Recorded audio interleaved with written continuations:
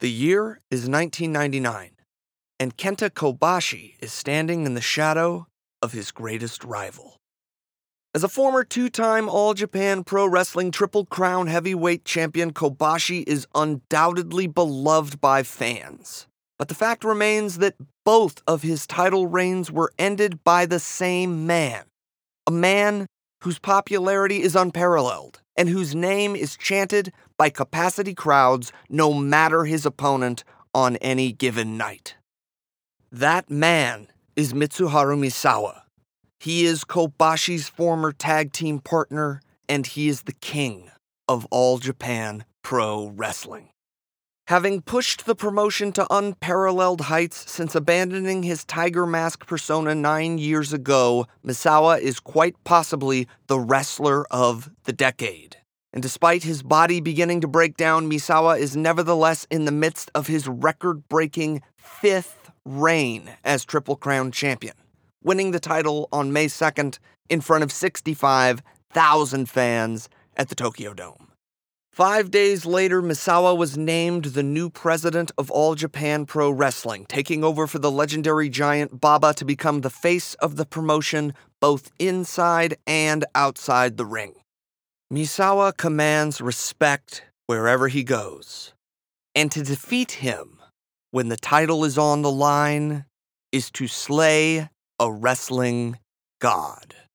And so, on June 11th, Kobashi will once again attempt to do exactly that, which would no doubt be the crown jewel in a career built on eternal optimism and an indomitable fighting spirit.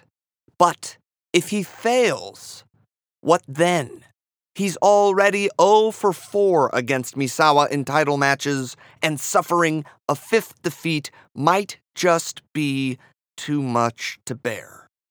After all, how many times can a man fail the same test before his mind begins to crack?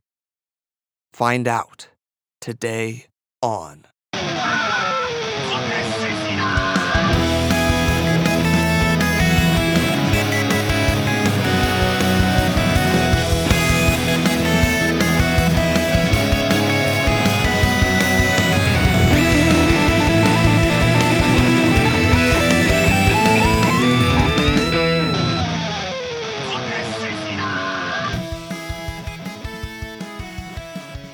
You know, my cousin Ray, he just got himself a new TV.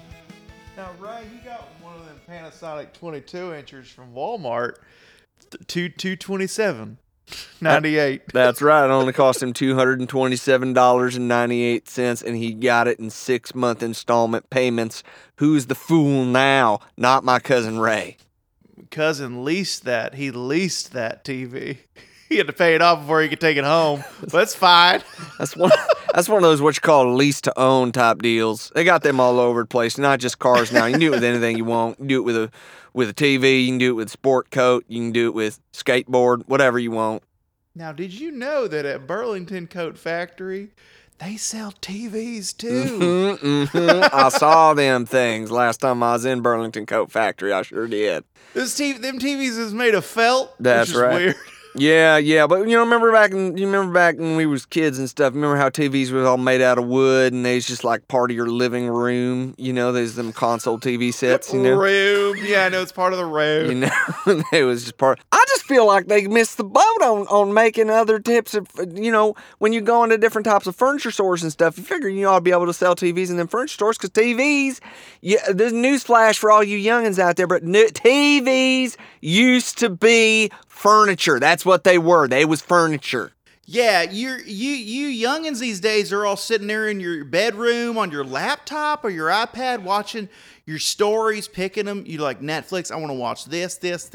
Back when we was growing up, man, TVs were, like my buddy said, part of the living room. They were furniture and you had to wait for your show to come on. They's part of the house. Is your iPad part of the house? No. Is your laptop part of the house? No. TV's part of the house. All these laptops and iPads, you know what they look like? The same. They all look the same. But back in our day, no, we had TVs made of oak, mahogany, rosewood, birch, cedar. Different kinds of wood that made a TV special. Something that you and your family would treasure because it's part of your house. It's part of your house. You're sitting on your couch, your sofa, which is a piece of furniture in the living room. Right. And what are you doing? You're watching your TV. It makes sense that that is also a piece of furniture in your living room. What it comes down to is family values. See, that's what I'm talking about. When folks used to, in my day, folks would gather around the television set and watch their favorite shows, whether it was before school and you're going to watch Little House on the Prairie, or you're just coming after, right home from school and you're going to watch Power Rangers and Ren and Stimpy. Both were a reflection of family values because you sat down in your living room, sometimes just on the fucking floor, pretty close to the fucking screen, and you watched your furniture because that's what your TV was. It's part of your house.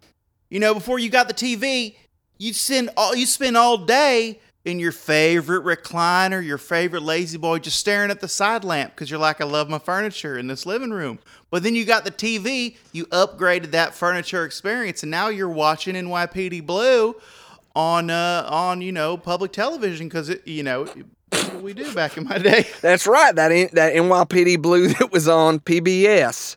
And it was a lot of it was taken out because they couldn't show it on PBS. They didn't want to see all went from a 40-minute episode to about 22.30 seconds is about how long that was with the commercials. About 22 episodes. They had about 22 minutes every episode. They had to take out all the butts.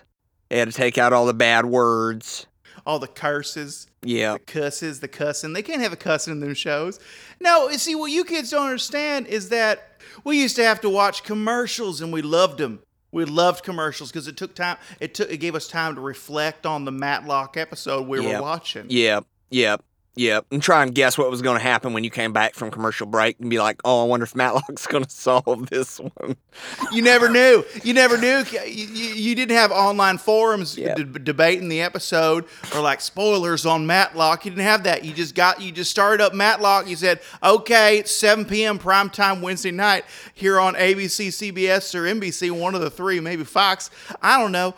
And then you start watching it and you're like, what's going to happen? Is Matlock going to solve it? Every episode of Matlock was a cliffhanger. You were hanging on the edge of your fucking seat, wondering if Matlock was going to fucking win the case. You didn't know. This might be the week that Matlock failed miserably and someone was thrown in jail when they was innocent. You didn't know. This is the whole thing with back in our day that you're not understanding is we had to wait for shit. We had to anticipate what was going to happen. There was no spoilers because we didn't know. There was no internet. We did not know if this was the episode of Quantum Leap when Scott Bakula was gonna return to his regular body. Okay? We had to watch every one because we had to know if this was the episode that he was gonna return. And when we went to Fox, we fired up that first season of Sliders.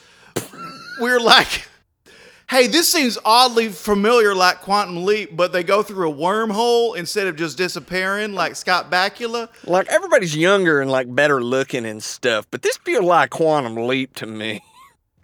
Like, this Sliders is weird. Hey, is that a very tall Gimli? I think he was in it. Welcome to the... he was in Quantum Leap. Welcome to the Tope Suicida podcast, everybody. My name is Mike. And my name is Beauregard Baxter Rosser, and... Let's make my dog bark. I'm actually Bo. Beauregard's not my full name, but you're listening to... Tope Suicida! And it's what wrestling can be. Woo, that was a good one. I really wish your full name was Beauregard, though. You know that? I wish it was Beauregard. Ladies and gentlemen, if you want to sync up, that was not an editing trick. That was me holding my pitch. What if someone listened to it and was like, wow, did he really take the time to loop his pitch? His pitch is very long. He could not have done that with normal gloves. I love the idea that one of the 18 people that listens to this show is like so skeptical of your pitch that they're like, no. There was some type of trickery. There was some type of technological trickery that went on here. Surely that wasn't a regular human pitch. No one can hold a pitch that long. If you slow it down to the millisecond, you can see the edit points, where he loops it. That's the Tope Suicida Detective Club. That's what that is. What you're going to want to do is send a pre-stamped envelope to P.O. Box 9624, New York, New York. That's where, yep. 10108. And you're going to want to address the letter to Stick Stickly, care of Tope Suicida Podcast. Mm-hmm. And you will get your very own Tope Suicida Detective Club decoder ring and comic book in the mail at a to-be-determined time. Mike. Yeah. I heard a rumor. Mm-hmm. I heard a rumor that... yeah, make sure no one's in the room with you.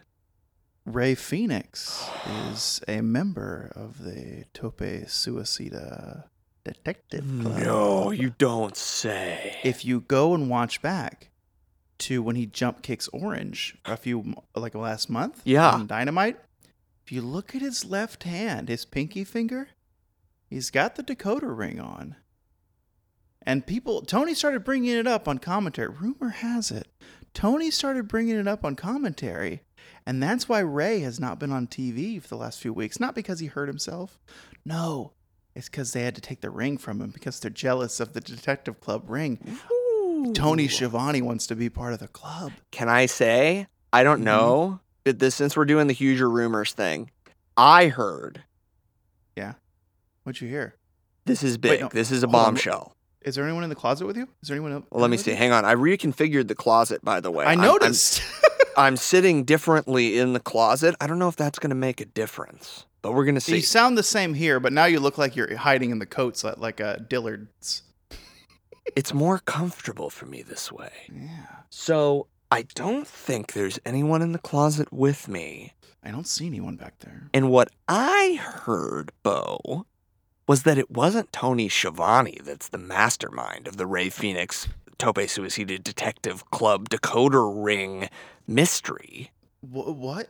Mm-mm. Who is it? Mm-mm. You know who the mastermind is? The fucking brainiac behind the whole thing? Why we haven't seen Ray Phoenix on TV? It's MJF, dude. He's jealous because he's got that dynamite diamond ring, and he's like, there can be only one. And the reason he's so jealous is our decoder ring. Ladies and gentlemen, I don't know if you got to zoom in on that Ray finger when you see it. Yeah. But it is beautiful, extravagant, lined with blood diamonds. Controversial, yes, we know. But very pretty diamonds. And then the center has a giant opal that just, if it hits the sun right, it'll blind your opponent. Yeah, but what we want to tell you guys is that they're blood diamonds, but we're using the blood diamonds like a fucking Batman way. I'm sorry. I didn't fully clarify that. By Batman way, he means that we're just taking Cody Rhodes' head whenever he bleeds out. We took all of Cody Rhodes' blood and fused them into diamonds. So actually, Ray's Tope ring is filled with Cody Rhodes' blood diamonds. That's right. Yeah. It's a long walk to get there, but I got there. It's infused with actual Cody Rhodes' blood. Mm-hmm. So you know that it's authentic and it's real. And the other thing is, it's got a little transponder in it that alerts us to all of the activities of the diamond barons in Africa and Asia that are exploiting people and using them to make enormous profits. And by triangulating the signal, we're able to pinpoint their location, and we're going to kick their fucking ass. Fun fact. Hey, Mike. Yeah. Rumor has it. Oh, another rumor. Pentagon Jr. is also part of the club, but he's been off TV, not because he has travel issues getting out of Mexico. No. Oh. It's because we sent him over to the Blood Diamond fields, and he's kicking everyone's ass right now. Surprise, assholes in the Blood Diamond fields. He's breaking arms. He's package pile driving. He's doing some kind of tope con hilo or some kind of move while they're in the mines. And he's doing it with cero miedo. He's got none of it. He has no time for fear. Zero fear as he kicks these assholes right in their fucking taint. Just right in there, chode. Oh, buddy, we've got an episode today, don't we? We do. Everyone, welcome to Tope Suicida, What Wrestling Can Be. Welcome back. The theme song will hit. Welcome back. Welcome back. Yeah, we have a normal show. This is Misawa versus Kobashi number 2. That sounds good. Boy, that goes down smooth. Yeah, so, bros. Goes down smooth. Mike, I see a big swig of something going. Some dark colored drink you got there. That's right. Speaking of go down smooth, I've got me a little bit of Bullet bourbon here. Oh, not Bullet. drinking it out of a coffee mug tonight. Drinking it out of a traditional kind of a highball glass here. You've had Bullet more than once? Oh, you know what? Actually, yeah, a few times I've had it, but the thing is that I usually only buy it in like a fifth, but I was at the liquor store the other day and there was like a half gallon that was on sale, so I went ahead and sprung for it, because I was like, oh wow, it's $5 off, it's a pretty good deal, and it's good bourbon. But then I was about to say the bartender. He's definitely not a bartender. He's so my friend. Well, he's not my friend. He's this guy that's he's just this dude. He's just the dude behind the counter at the liquor store, and he's like, oh, you shouldn't buy Bullet bourbon. Like, there's lots of stuff, like shady stuff going on with the owner, like their kid is trans or something, and like he's like, it's like intolerance, and so you should maybe like stay clear of it. And I was like, well, I'm gonna buy it this time, but I don't know if I'm gonna buy it in the future because was this Kevin again? Huh? Was this Kevin again? That was his name. Kevin. Wow, that was a fucking good guess. That was a super good guess. I mean, he was a dude that was he was probably like 5'8", 5'9". He had a bald head. He was real pasty, like even like paler than me somehow. Had a goatee. And he seemed like a really trustworthy dude. Like, he was shorter than me, but I still trusted him and everything, the way he was talking, because he said like he knew what he was. Sounded like he knew what he was talking about. Anyway, yeah, he said his name was Kevin, and I was thinking about asking him if he wanted to hang out and stuff like later, like after, but then he got on. Then basically what he told me was the president, boss, owner of Bullet, like there's some stuff with the company that I should like pay attention to. So I'm looking into it. Hold on. Shut the fuck up. I knew his name was Kevin because you've told this story before. This is like 8 or 9 times. What? You've told it like 8 or 9 times. Yeah, we've heard this before. Let's move on. No, what? we've heard we've heard about Kevin. We get it. You're conflicted with Bullet. I don't think so. I think you're making this up. I think if you go back and check the tape, you'll notice it's been about 8 or 9 times you've mentioned it, and we just can't keep mentioning it. It's not good. All right, well then cut this out then. No, I'll leave it in. I leave it in every single time. I don't edit it out in hopes, because I know you listen to the show, that you'll hear it and then not tell us about, your confliction with Bullet. Oh yeah, I listen to the show. I haven't the last several weeks, but just because I've been behind with stuff, like I was going to try and vacuum and stuff. And I've been meaning to text my friend Kevin to like hang out. But anyway, I've just got a lot of irons in the fire right now. So I understand. Anyway, anyway, I'll listen back to this. I'll listen back to it, and then we'll for sure. I've told the story now, so I just wanted everyone to know, like, I'm drinking Bullet, but I'm not. It's not like a wholesale endorsement. Like, I'm not like Michael Jordan McDonald'sing this kind of a thing. You know what I mean? Like, I don't co-sign on everything that Bullet. It's not actually the issue anymore. Okay. The issue really isn't about the Bullet and the owner. It's actually about you bringing up the Bullet story every time. But we're just gonna move on. Okay. Well, you're being you're being a little bit short about it. You're kind of having an attitude about it. It's hot in my apartment. Okay. What can I say? Well, it's hot in the closet. Like, I'm in a closet. Yeah. All right, let's just move on. Okay. Now it's time to say who you really like. Who do you think is the neatest tights? Who would you bet to see pretend to fight? Who's your favorite? Who's your favorite? Who's your favorite wrestler? I have a pretty good wrestler that I've chosen. But hold on. I think there is someone in my apartment. Really? I think there is someone here. Who is that? Welcome back to a spooky episode of Tope Suicida, where I've hidden an attacker somewhere in Bo's apartment. Come on down to Bo's apartment. You might get stabbed in your sleep. Woo! There's a Sing it, buddy. secret killer in the closet. Be sure to feed him or he'll freak out. Oh, what does it say? I think I do hear something. It might be Luther.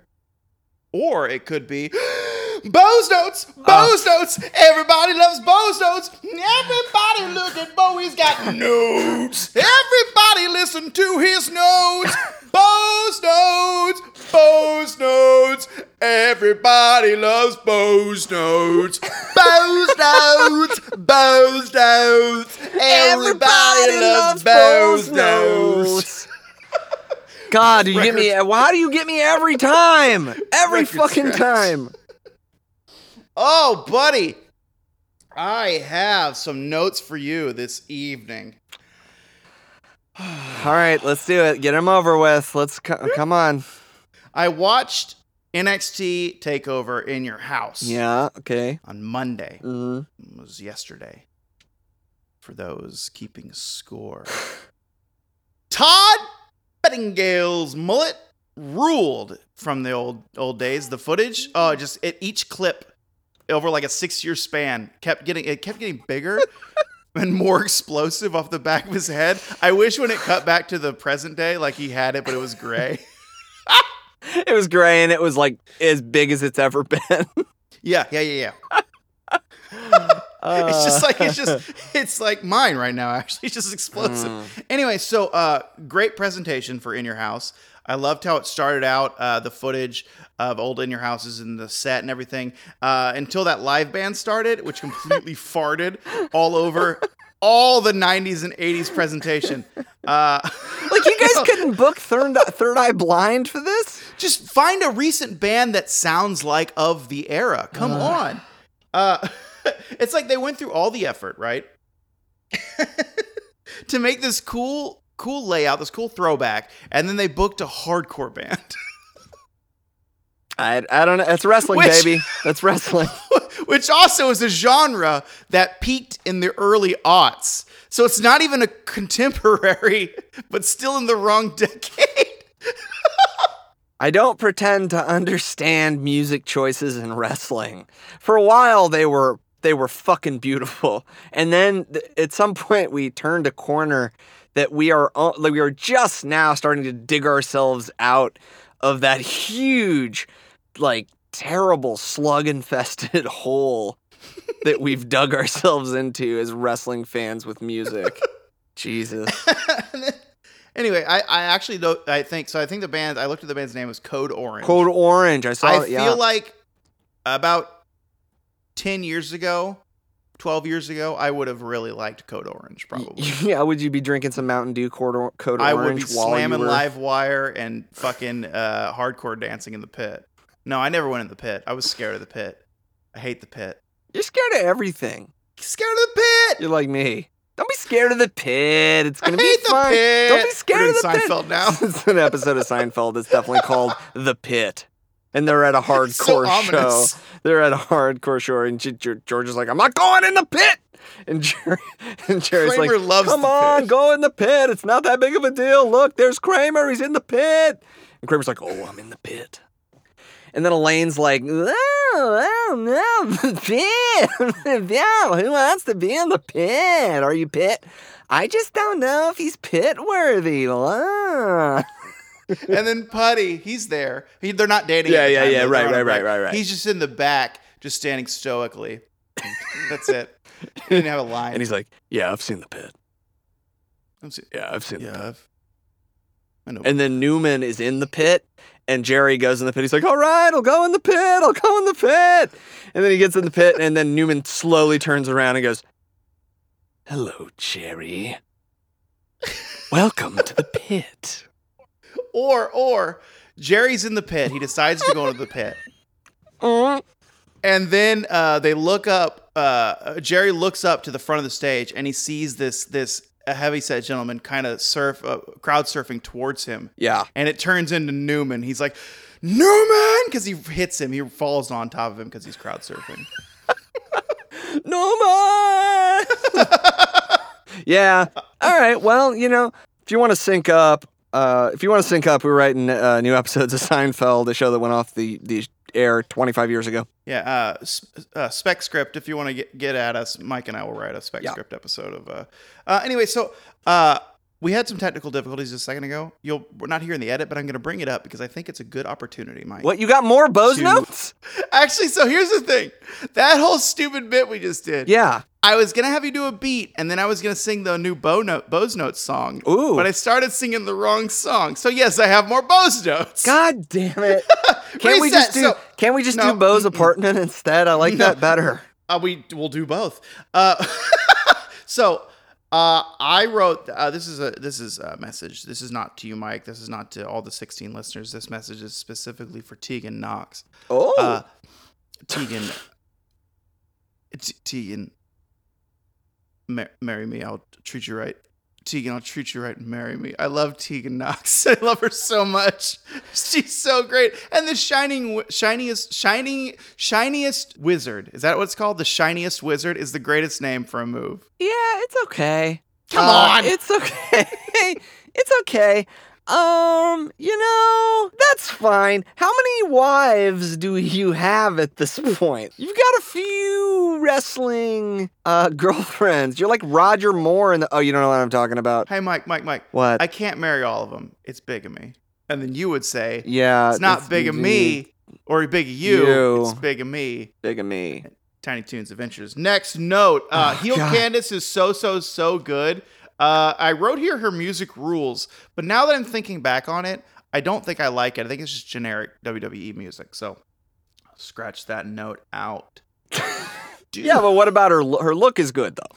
Her look is great, and she's always been and always will be a great wrestler as well. Do you I have a question for you, Mike? Yeah. This question's for you and not the other 16 listeners or Tegan Knox. Okay. Mike, do you think Mia Yim actually knows how to karate wrestle? No. Because the way she stands, her like default stance Yeah. in video game terms, it's like a martial arts pose. And I was like, I don't think she knows karate or anything like that. Well, it's the weirdest thing because apparently she has a belt in Taekwondo, and it might be be a black belt, but it doesn't. Not on display. It doesn't look like. I mean, if it looks like there is maybe a lot forgotten. A lot of Taekwondo is forgotten, maybe. Yeah. I don't know.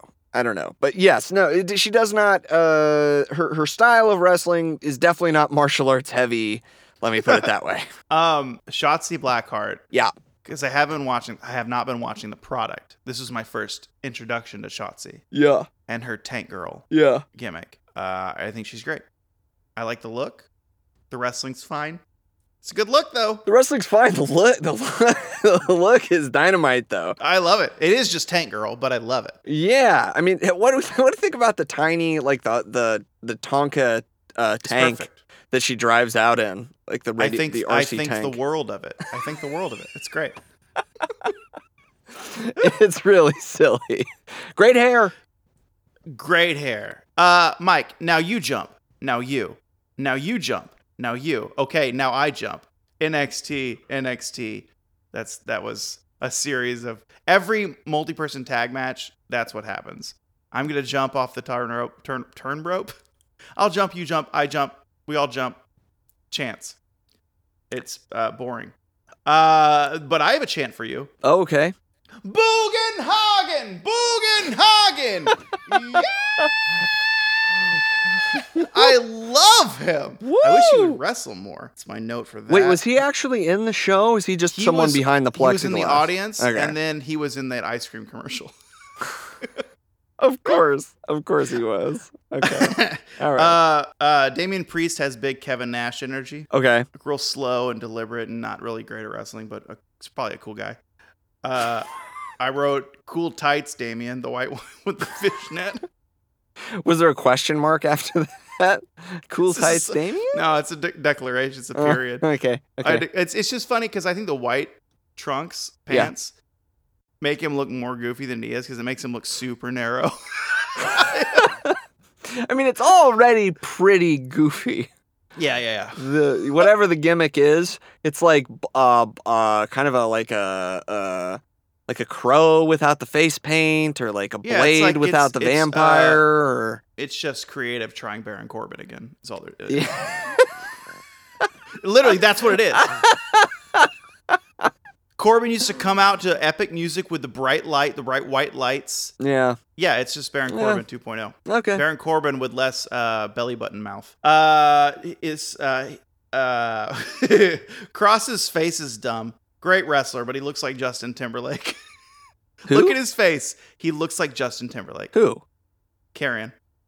Cross. Oh yeah. Okay. Yeah. He looks like Timberlake. Yeah. He does. He He's makes got that. this little. He has the unfortunate wrestling thing of excellent body, excellent look, excellent wrestler, weird face, baby face. Like boy band face. Brock Lesnar, Lashley. Those are the only two I can think of. But Yeah, Lashley has the real baby face. Definite big baby face energy with Lashley's face. Santana almost has a baby face, like a physical baby face, almost, but not because he's proud and powerful. Like Sammy. Sammy's a baby face, but he's somehow Sammy is like a shit heel. I love him. Those are my notes. That's I it? watched the entire pay-per-view. Wow, we made it. We made it through the notes. That was the first match, pretty much. I watched the whole show, but I just abandoned the notes. Why do we do this segment? What the fuck? Okay, but to answer your first question from so long ago, Keith Lee is my favorite wrestler. Oh, wow. Because that was my favorite match of the night. Yeah. I think when you give Keith Lee an opponent the size of Gargano, who can make Keith Lee look like he's in danger at times, but also Keith Lee is able to throw the fuck around like a bag of potatoes, Yeah. the matches are great. Yeah. Some of the just how smooth Keith Lee moves for a big guy. We say it all the time. It's just really cool. But then he had Gargano being so much smaller, just tossing him around, throwing him on the mat. It was just, and Gargano can fucking sell. It's a good match. Yeah, it was good. Ah, fuck! It was good. It's hard for me. It's hard for me to see Keith Lee wrestle Johnny Gargano and like take it seriously, you know? It just is it's silly. It's a little bit silly. Like, I get that they had Gargano like stab him in the eye with a key before the pay-per-view, and then he did it again, and you know, it's fine. It's fine. It's a little choreographed for me. Like, it was fine. I preferred the Karrion Kross Ciampa match. That was a little more pro wrestling, I think, that spoke to my heart. Well, Ciampa was my runner-up. Okay. So because almost like he was the opposite of the Keith Lee match, I thought Ciampa did really well selling for Kross to make Kross look really good. Ciampa got his ass kicked. And everything was just in the same way that Gargano got his ass kicked. But also, I love that Ciampa still won. Did he win? No, Karrion Kross won. I'm thinking Finn Balor. So I thought Priest was going to win just to give Priest the rub. But Right. Balor still won. Right. Cool. The champion switch, the belt switch was interesting for women's. The EO. Yeah. Great for EO. But it's just weird that I hate this shit because Vince does this a lot, and also Triple H, I guess. Well, they gave Charlotte the belt, right? Yeah. But they keep it on her for what, a month and a half? Yeah. And then she was on Raw yesterday. They just shuffled her back. Okay. Cool title run. You're on Raw now. It's a waste of fucking time. It's a waste of belts. I know you want to move on, but Mike, when Charlotte was coming out of the ring, Yeah. Mauro Ranallo, he was comparing EO, Charlotte, and Ripley, their match careers. Yeah. Championship matches careers. And EO and Ripley had like 7 championship bouts ever. And there's and Charlotte Flair has 64 championship matches under her belt. All I'm thinking is, there's too much wrestling they put on at WWE. There's too many matches to defend a belt for being in the industry for 7 years or whatever. That's so many. That's so many. Anyway, we can move on. That's all I have. But Mike, who's your favorite wrestler? Oh, wow. My favorite wrestler is, oh my God, wait, hang on. Okay, your favorite wrestler is Keith Lee. Yeah. I'm glad that happening? we know that. Why? Because I got lost. I didn't know if you had actually said a favorite wrestler. I've broken you. We're in the notes, and I don't. My favorite wrestler is T.J. Wilson, aka Tyson Kidd, who isn't actively wrestling, but who that I saw a photo of. I think Harry Smith posted a photo of him and Natty and Tyson, and they all had like dinner together or something, kind of a Hart Dynasty reunion, and I was like, fuck. Were the cats there? What's that? Were the cats there? Tyson and Natty have a lot of cats. I don't know if the cats were there. Yeah, I don't know, but I do remember. This is part of why Tyson Kidd is my favorite wrestler. When Tyson Kidd was in NXT and he had this moment. He didn't keep running with it, but he had this one promo that just sticks with me all these years later. I don't know, it's like 5-6 years ago or something. But where Natty was trying to like get his attention, and he was being an oblivious idiot and calling making a point of saying they were his cats, and she's like, well, there are cats, and he's like, doesn't matter, my cats. So my cats, and then he called himself Tyson Kidd is the man of the cats. And I was like, oh my God, I can't wait to see more from this character. Like, I thought it was so funny and so just obnoxious and like fun. And he was, he's always in the running for best wrestler in the entire company anytime, because he can do everything.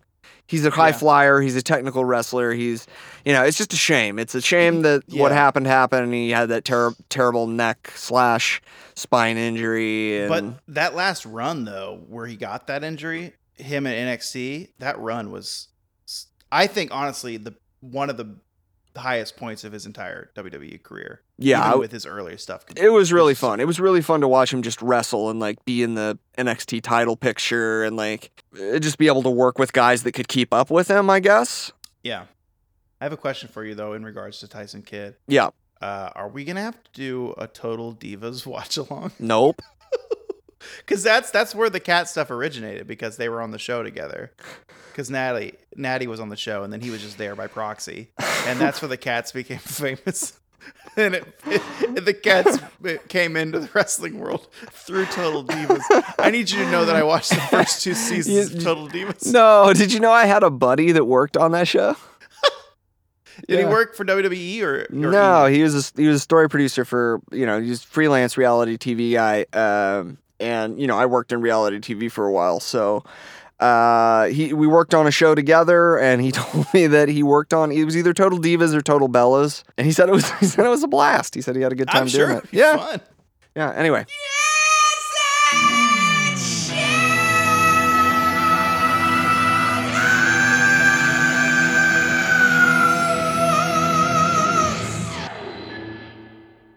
Hey, Mike. Yeah.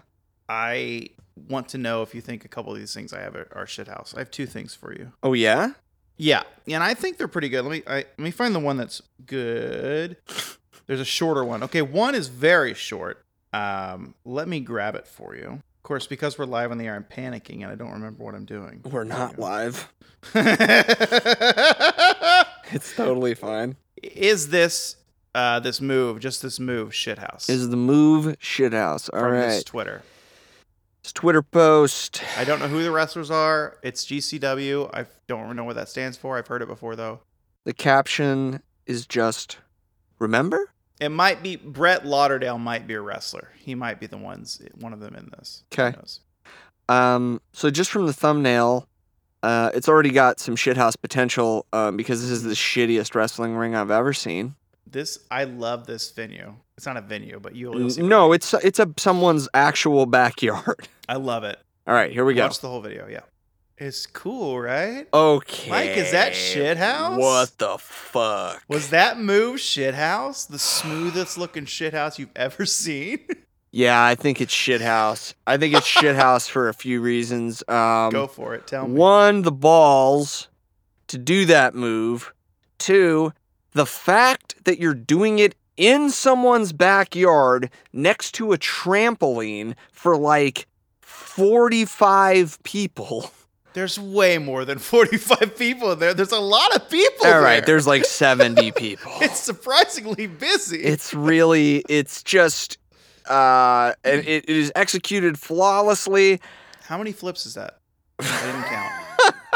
I don't know. I think it's the thing that it's the however many Ricochet does off the top rope is his finish. 3 or 4. It's the double somersault. You know, so 4. it's like a 450 splash, but then you do another 180. But he did it 640. ring 640. onto a guy on a table. Yeah, it's a into a yard. 640. That's what that is. All right, I'm gonna watch. So I'm gonna watch it again. okay. Uh-huh. There's just no waver. The flips are so smooth. Perfect. It's And, like he's just traveling through space. boy, he just lands it perfectly. Right? Yeah. And if he's parkour, he probably landed great, just kept rolling, you know? He's rolling to the next yard. Yeah, Anyway, probably. I'm glad you think it's shithouse. I'm ready for yours. I'm so excited. Mine is so the exact opposite of that. Mine could not be any more different.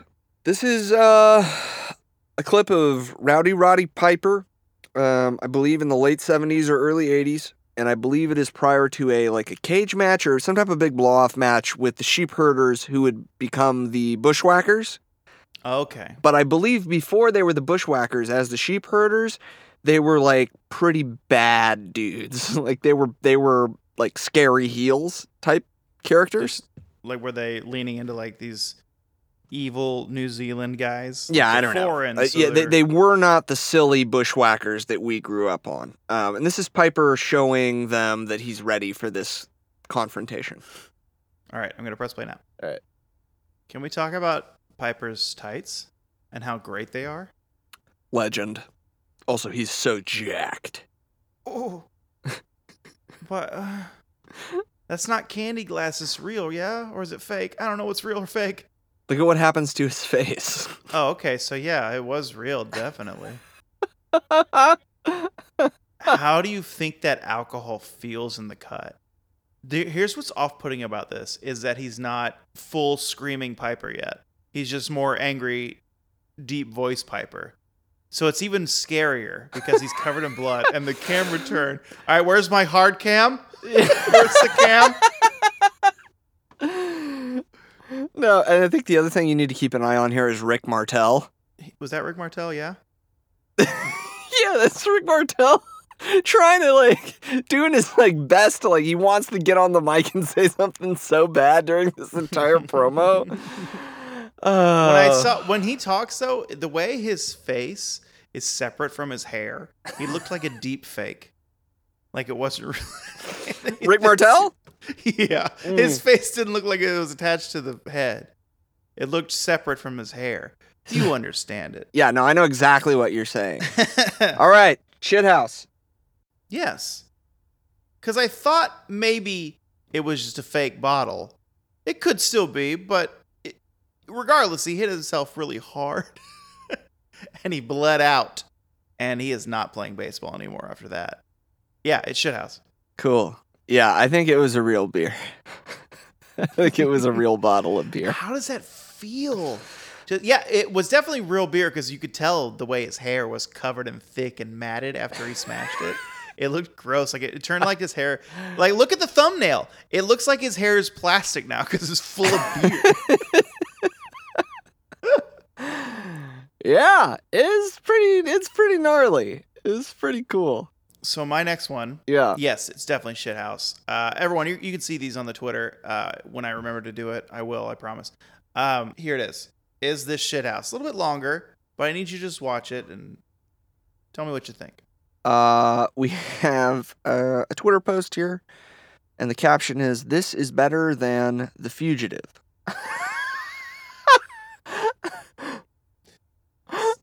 Gotta stick around for the whole thing, though.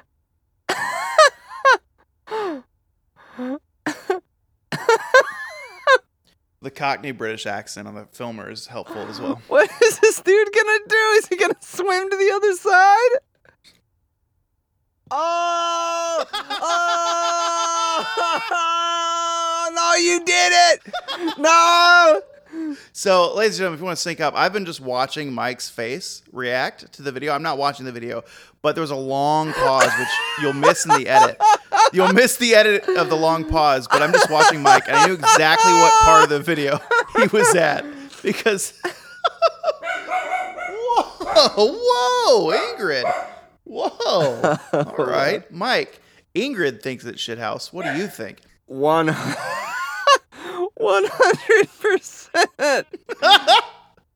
It's 100% shithouse. It's very shithouse. Everything about it is shithouse. The dude taking the video, providing this beautiful running commentary,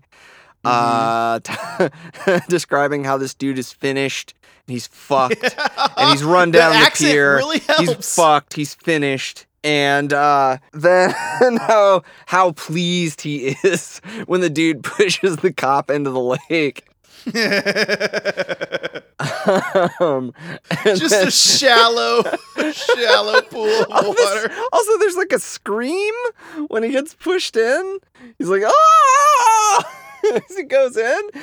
Also, the fact that this dude that has evaded him is one of the worst athletes that I've ever seen in my entire life. He's so slow. The beginning run is so slow.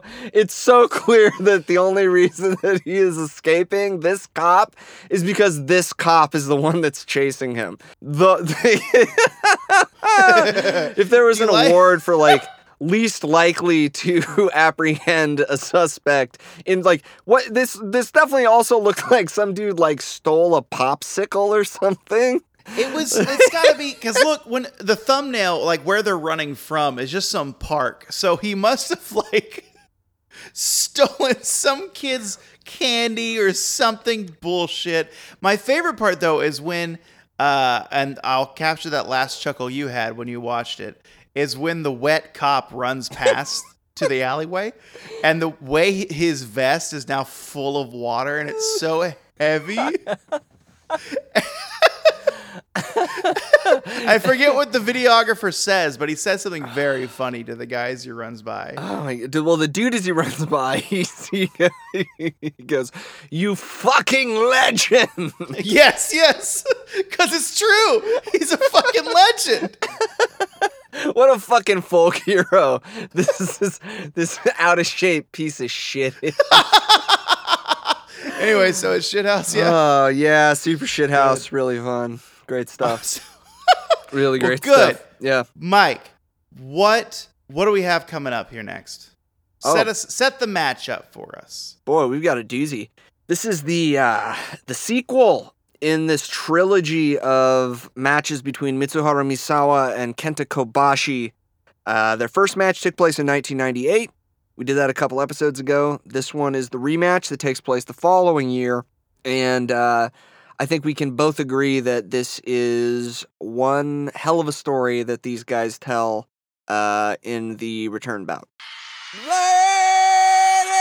and gentlemen and non-binary wrestling fans, we are gathered here today at Tokyo's most vaunted and sexual venue, the Budokan Arena, to celebrate yet another clash of grappling gods as Kenta Kobashi looks to recapture the All Japan Pro Wrestling Triple Crown Heavyweight Championship from his greatest rival, the incomparable Mitsuharu Misawa. Wow, Kobashi. This is peak Kobashi right here, dude. Man, the fact that they both have sick facial hair now. It's like it shows the passage of time. They're like, yeah, we're growing up a bit more now. We'll be your pool dad. We'll clean the pool. Oh my God, yes. as our heroes of paternal aquatic sports in wrestling disrobe, they are greeted by a colossal wave of emotion pouring forth from the 16,000 All Japan faithful, and they are not the only ones dumbstruck by this glorious shining prestige of the main event. All of the hopeful young wrestlers at ringside are standing at rapt attention in identical t-shirts, reverent before their beautiful wrestling fathers, hoping against hope that they will be allowed to stay up an hour past their bedtime to watch La Femme Nikita and Silk Stockings on the USA Network. What did that shirt say? On the white shirts that the guys are wearing, what does it say on there? Ooh. The front? In the left, yeah. With Misawa's side. I don't know. Giant Graham? Giant Mom. Giant Mom! It is well known that Mom is gone on a work trip, father of our spirit. Surely the same blood runs through all of our veins, and so why do you labor now with the decision to allow your only sons to stay up and watch Silk Stockings on the USA Network? It's still very impressive how wide his shoulders are, Yeah, Kobashi. yeah. And also how small his wrists are in comparison to his biceps and or his forearms and biceps. Not biceps. What are biceps? Are biceps the flexi muscles? Yeah. Okay. Oh, I'm thinking pectorals. Those are the boobies. God damn it. How are you a wrestling fan? What is... I mixed fuck? the two. What if you're in the gym and you're like, I'm working on my pecs? You're lifting. What are you doing? It's not a pectoral workout. What's the matter with you? Jesus Christ. Get on the bench. What are you doing? Those are the boobies. What's the matter with you? Indeed, it is true that Mother has called Silk Stockings a program that is both nasty and not for children's eyes. But what will Father say now that Mom has traveled to Portugal to do very important lawyer, attorney, legal stuff? Who will you be today, Father of our hearts and souls? I'm honestly, Mike, I'm going to be focused completely on what those shirts say. Yeah. It's going to be killing me the entire match. Yeah. I got 50 minutes to figure it out. I'm telling you, I think it's Giant Graham. Oh, flying armbar. Flying Nice armbar. start.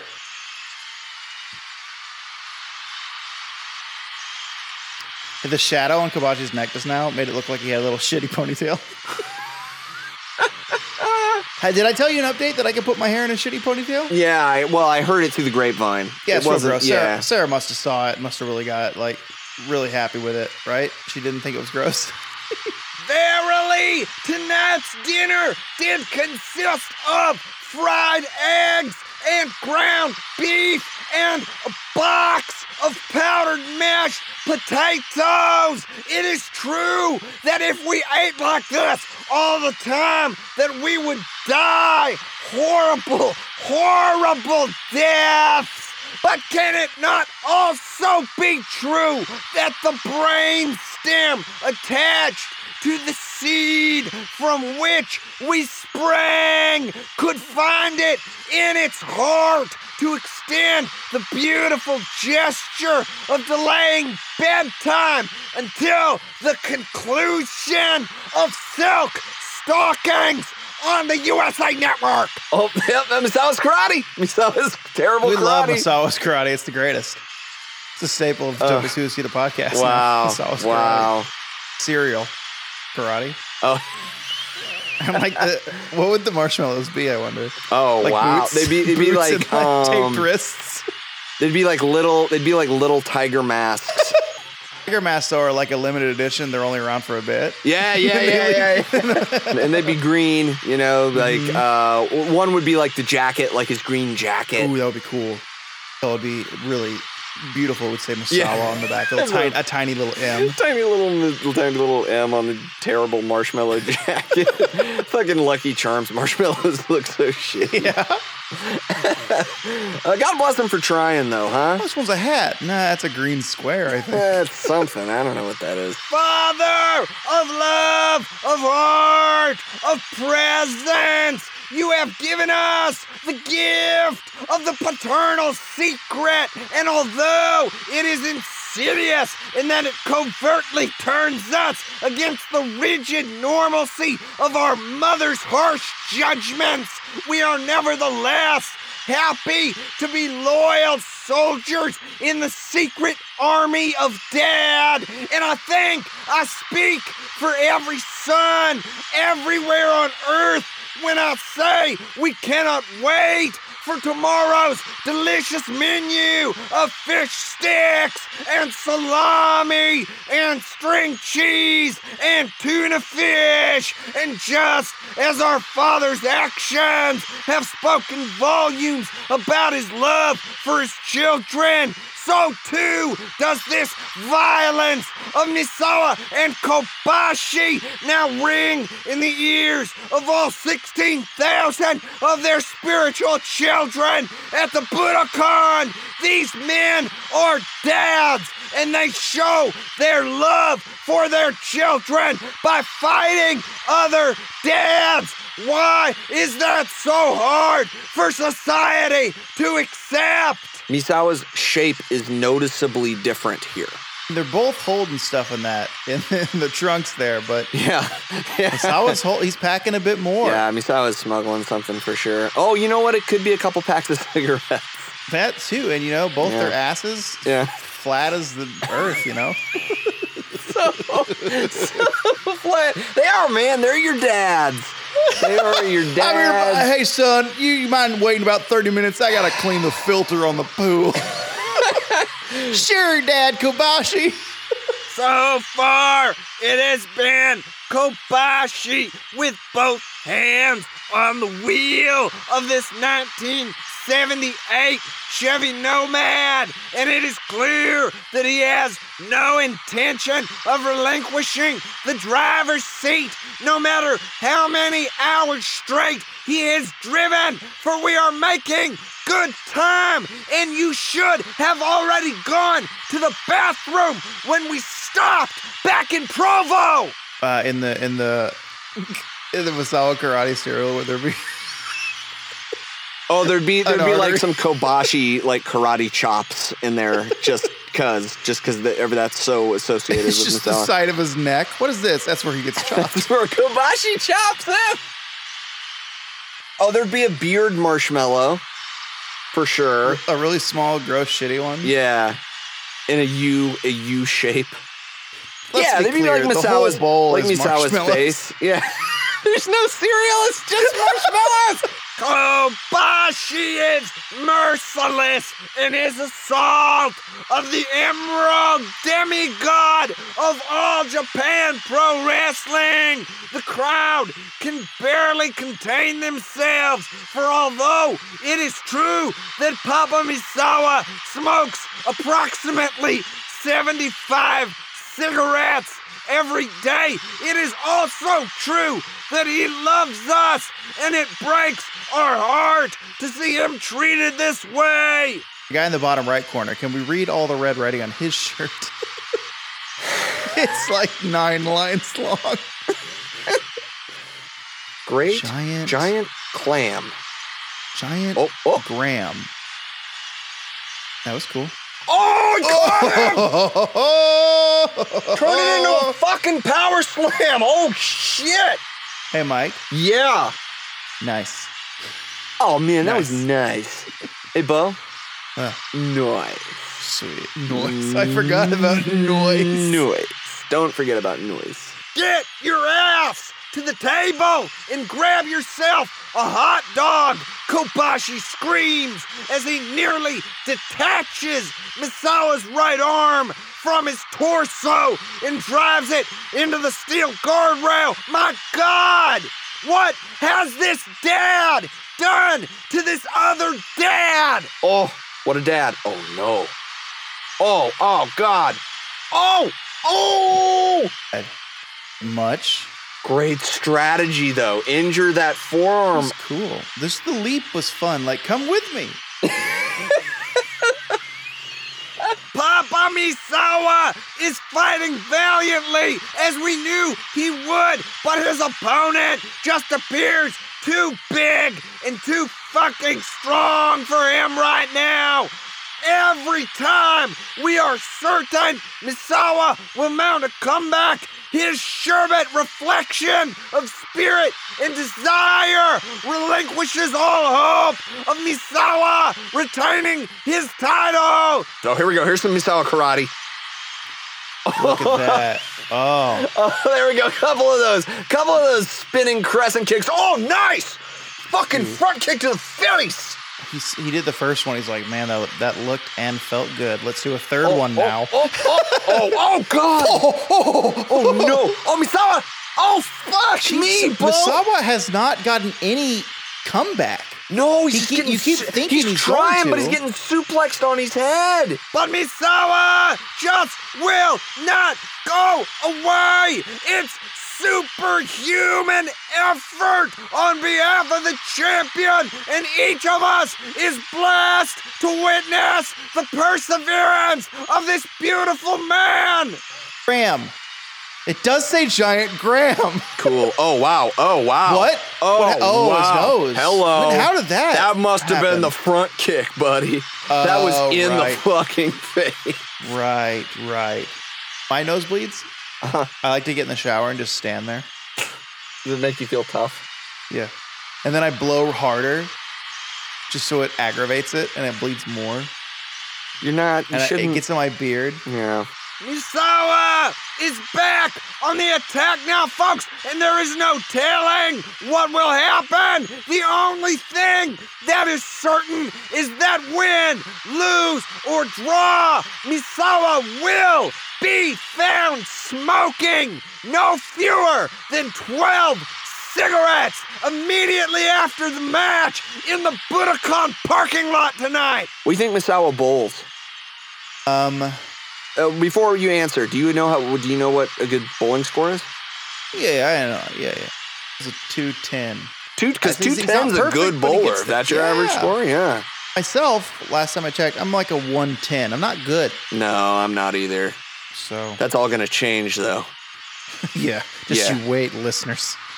But by Suicida, we make bowling threats. Or it's gonna fucking change. Just you wait and see. Why don't you just love me as much as him? Kobashi screams as he holds up that Super Nintendo that he got us for Christmas last year before unfurling a mighty guttural bellow, the content of which echoes throughout the Budokan before penetrating the ears of every wrestling person on Earth, past, present, future, forever and ever and ever until the end of time. And that message is, I will fuck up any other dad that gets in my way. So help me God. Pat on that one. Straight bone. Bone to the dome. Just a fucking lariat to the back of the head. There's the next shirt. Bone to the dome. And it's just an outline of Kobashi fucking decking Misawa. Yeah, in the back of the head. bone to the dome. Oh, fuck.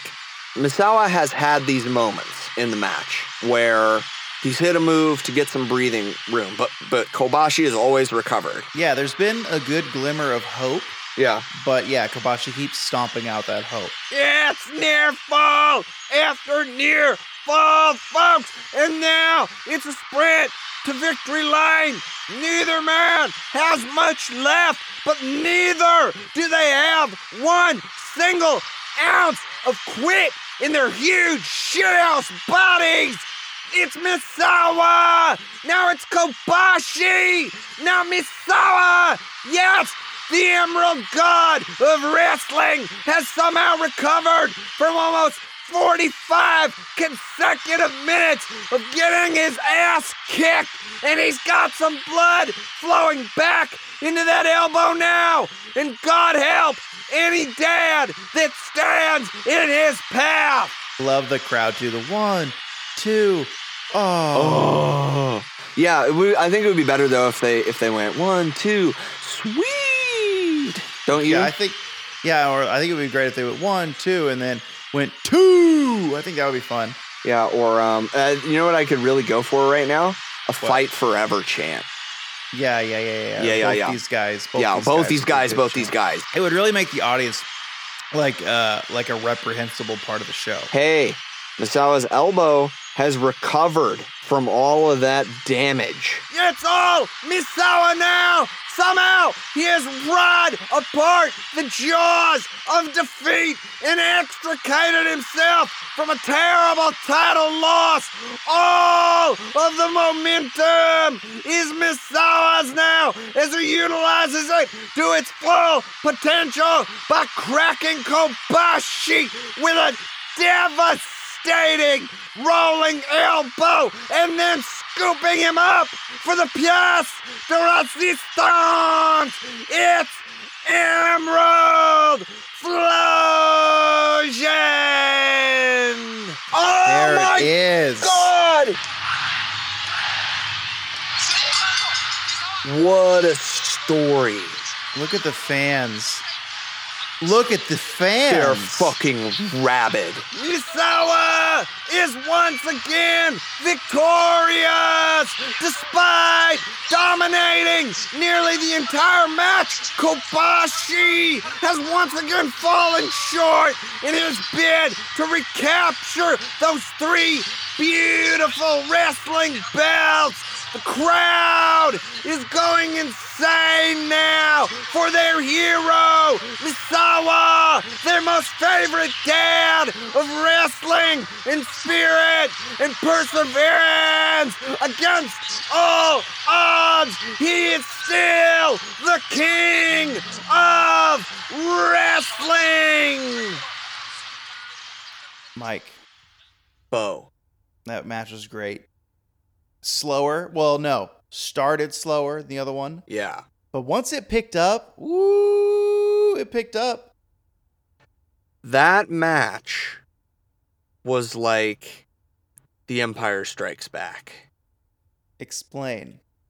Because if we're looking at the first match we watched, everything in this match, you can tell the influence that these guys had on generations of wrestlers. Like Kenny Omega and Kazuchika Okada, their quartet of matches, right? How every match built upon the previous one. This sequel gave us callbacks to the first match or teases as to like, oh, this happened before. Oh, fuck, it could happen again. Oh, but he learned and he's doing this instead. And Kobashi comes out with this great strategy. First thing he does in the entire match, flying armbar on Misawa's right arm, which is the elbow arm, right? Yeah. His game plan the whole match. I'm going to take out that arm. For like 45 minutes, he's beating up that arm. And then for the next 15, Misawa, he fixes it. He comes back a bit. Yeah, somehow Misawa's like gets some feeling back into his arm, but he got his ass kicked for 80% of that match. Yeah. Oh, yeah. And the fact that he still, he won in the end and hit Kobashi with that, what I think at the time was like his new finisher, Emerald Flosion, which is that like body slam into kind of a driver. Yeah, it's a bad name. Side driver. I think it's great. Flosion? Emerald Flosion. What's a flosion? What's wrong? What are you? I don't know. It doesn't matter. I'm a human being. Doesn't matter. It sounds like a delicious frozen yogurt flavor. It's flowing and an explosion. I see. It's a flowsion. Flowsion. All right. Rest in peace, Misawa. You coined a good term, I guess. It's also cool because he drops fuckers on their head. Oh, man. But yeah, so how Wait, hold on. Well, yeah. When he does that, I like the idea that he named it Emerald because he's thinking in his head, I fucking love green. Yeah, it's totally. It's like green's my color. Emerald Flowsion. Okay, well, yeah, go for it.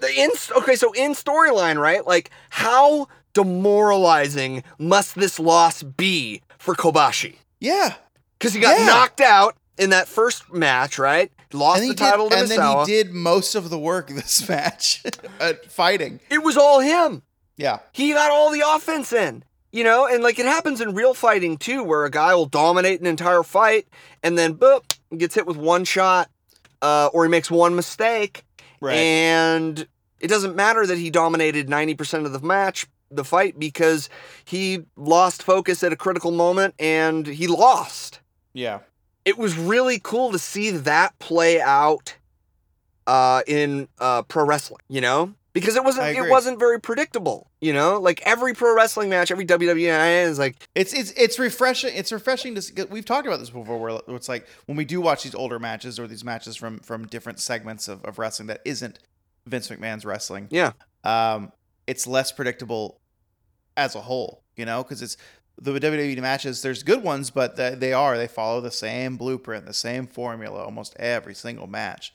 Whereas this one was just bonkers and off the wall and wonderful.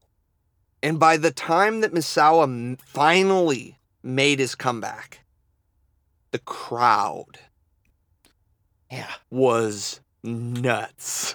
It was insane. I love, because you don't see anymore when Misawa wins, all of the younger fans rushing to the railing. You don't see that anymore because security is so strict. And it's just it's a cool sight. Just all these, it's kind of scary, but all these just fans swarming the ring. It's just really cool looking.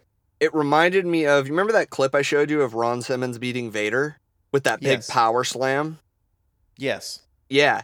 And the arena erupted. Like, not only is it cool because it was an arena in the South going apeshit for an African-American man winning the world title. That's cool in itself. Everyone, like, it was like grandmas going crazy. It was like young people going crazy. Even like people that couldn't physically like get up out of their seats, like they were like cheering, and you know, it's just like the entire crowd, disbelief was suspended ultimately in that moment, like together, you know, which is crazy to me because honestly, I like Kobashi more. Yeah, and I'm bummed for him because he keeps losing. He lost his belts. He lost his pride this match. Well, I want to know one thing, though. Yeah. I want to know a lot of things, but in particular, what did Meltzer score this match? Do you have that on hand? 5. Of course. Yeah. Obviously. Yeah. I mean, why'd I ask, you know? Oh. Well, like, you were watching the match. You watched it with me. I was there. Yep. If you were to throw any kind of rating on this match, right, what would it be? I'm going to give this match 5 out of 5 Sister Act 2s. Okay. Just a real primo sequel. Real solid shit. It's back in the habit, baby. Back in the habit. It's really good storytelling. Performed as though they believed that the audience was paying attention closely. And they were, and it paid off. Yeah. I'm also going to go ahead and give this match 5 out of 5 perfect games. Oh, that seems infinite. That's in bowling. Oh, so wait, so you're giving a 5 out of 5 300s. 5 out of 5 300s is what I'm giving this. I'm also going to go ahead and give this match 5 out of 5 chili dog dinners. Oh, that sounds great. I'm going to give it 5 out of 5 lost contact lenses, and keep going. 5 out of 5 family fun centers. It's time for Tope Memory. as a kid, I always wanted to have my birthday at one of the fun centers, because they have the big ball pits and the tubes and stuff you could climb around in. Right. But my family could never afford it. The bedazzled shirts were just not paying the bills. So I never got to do it, but I did get to go one time with a friend's birthday party that was at one of the fun centers. I forget the company's name. They're Like surely like Discovery Zone. Discovery Zone. Yeah, they're surely out of business by now, right? Surely. And I went there and I got a weird rash from the ball pit and. Tope memories. Wow, great Tope memory, Bo. Thank you. Do you have any ratings for this match though? Yeah, I'm happy that you asked because I do. I've been thinking about the ratings the whole match. Yep. When you were talking, I was thinking about what I was gonna say too. Because you're a pro. I have it right on the tip of my tongue. I would give this match 5 out of 5 pool dads. Because one, it's been a year and Misawa's gotten a more pool dad body, which is fine. He still can go like no other. But I think his body has aged here, and that's part of the process of life. And so that's why I give it 5 out of 5 pool dads. Pool dads or cool dads? Pool dads. Pool dads. Because they clean the pool. Right. Because they're like, this is my claim to... honey, you have the house, just stay out of the backyard because I got the pool, baby. I do one thing and I do it well. This is Misawa's yard. This is Pool Dad's yard. But then I'll give it 5 out of 5 cool dads. Because if you look at their facial hair, right? Yeah. You see it? I mean, look at your facial hair, Mike. Looking similar. Yours is a bit thicker now than what they were working with in this video from 1998. I don't know. I've got a real Kobashi thing going on here. You do. So I give it 5 out of 5 cool dads. Okay. But I also want to give it 5 out of 5 stool dads. And what I mean by that is not what you think. It's not what you think. God damn it. Okay, it is what you think. I bought Wow Chips and I ate them. And I'm a stool dad, baby. A loose stool. No, I didn't. This is all fake. This is a false premise. I didn't buy the chips. I will never eat those chips. So I rescind that rating, but I do give it 5 out of 5. Misawa Karate brand cereal. Listen to the match audio. You'll understand why. That's my ratings. That's it? That's it. You have anything else to say? I'd say... Oh, fuck. What? I just remembered something. It's time for Tope memories.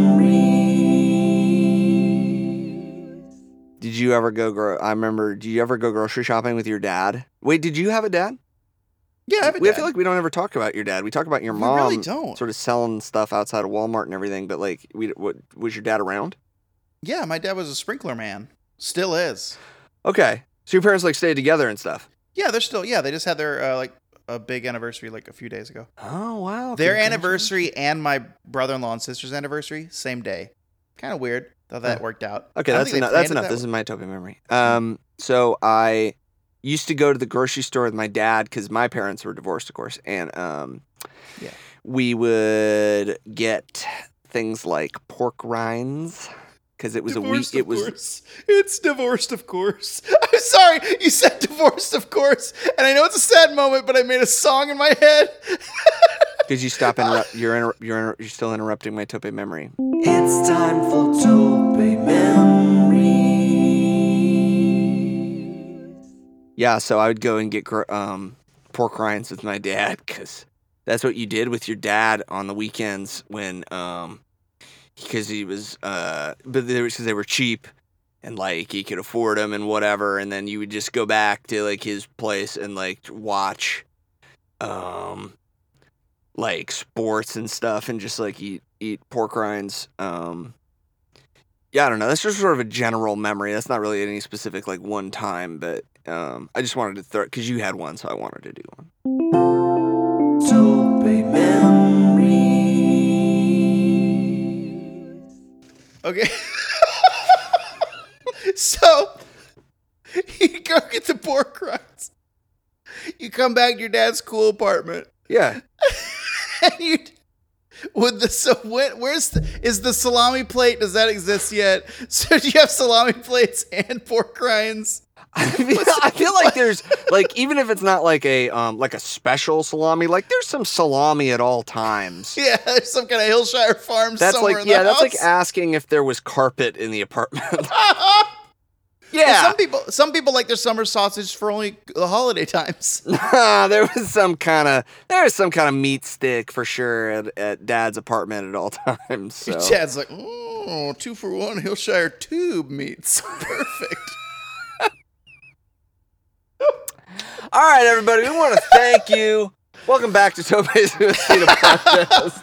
I want to thank you for joining us for the second installment of Misawa Kobashi. We're going to keep this ball rolling, and we're going to watch their third 5-star match, which takes place 4 years later after Mitsuharu Misawa has started Pro Wrestling Noah. And I think that one is for the GHC Heavyweight Championship, which was Noah's. Actually, I think it still is. I think it's Noah's big heavyweight title. And it's also a 5-star match, so what's not to like there? And you're going to want to check it out because then you're going to want to hear our ratings. Like, what if we don't think it's a 5-star match? We will. Yeah, we might think it sucks, you know? I mean, probably not. But before I find out what I really want to know from you, Mike, though, I do want everyone else to know that if they want to tell us about this match themselves, reach out. topesuicidapod@gmail.com or on social at topesuicidapod at Facebook, Twitter, Instagram.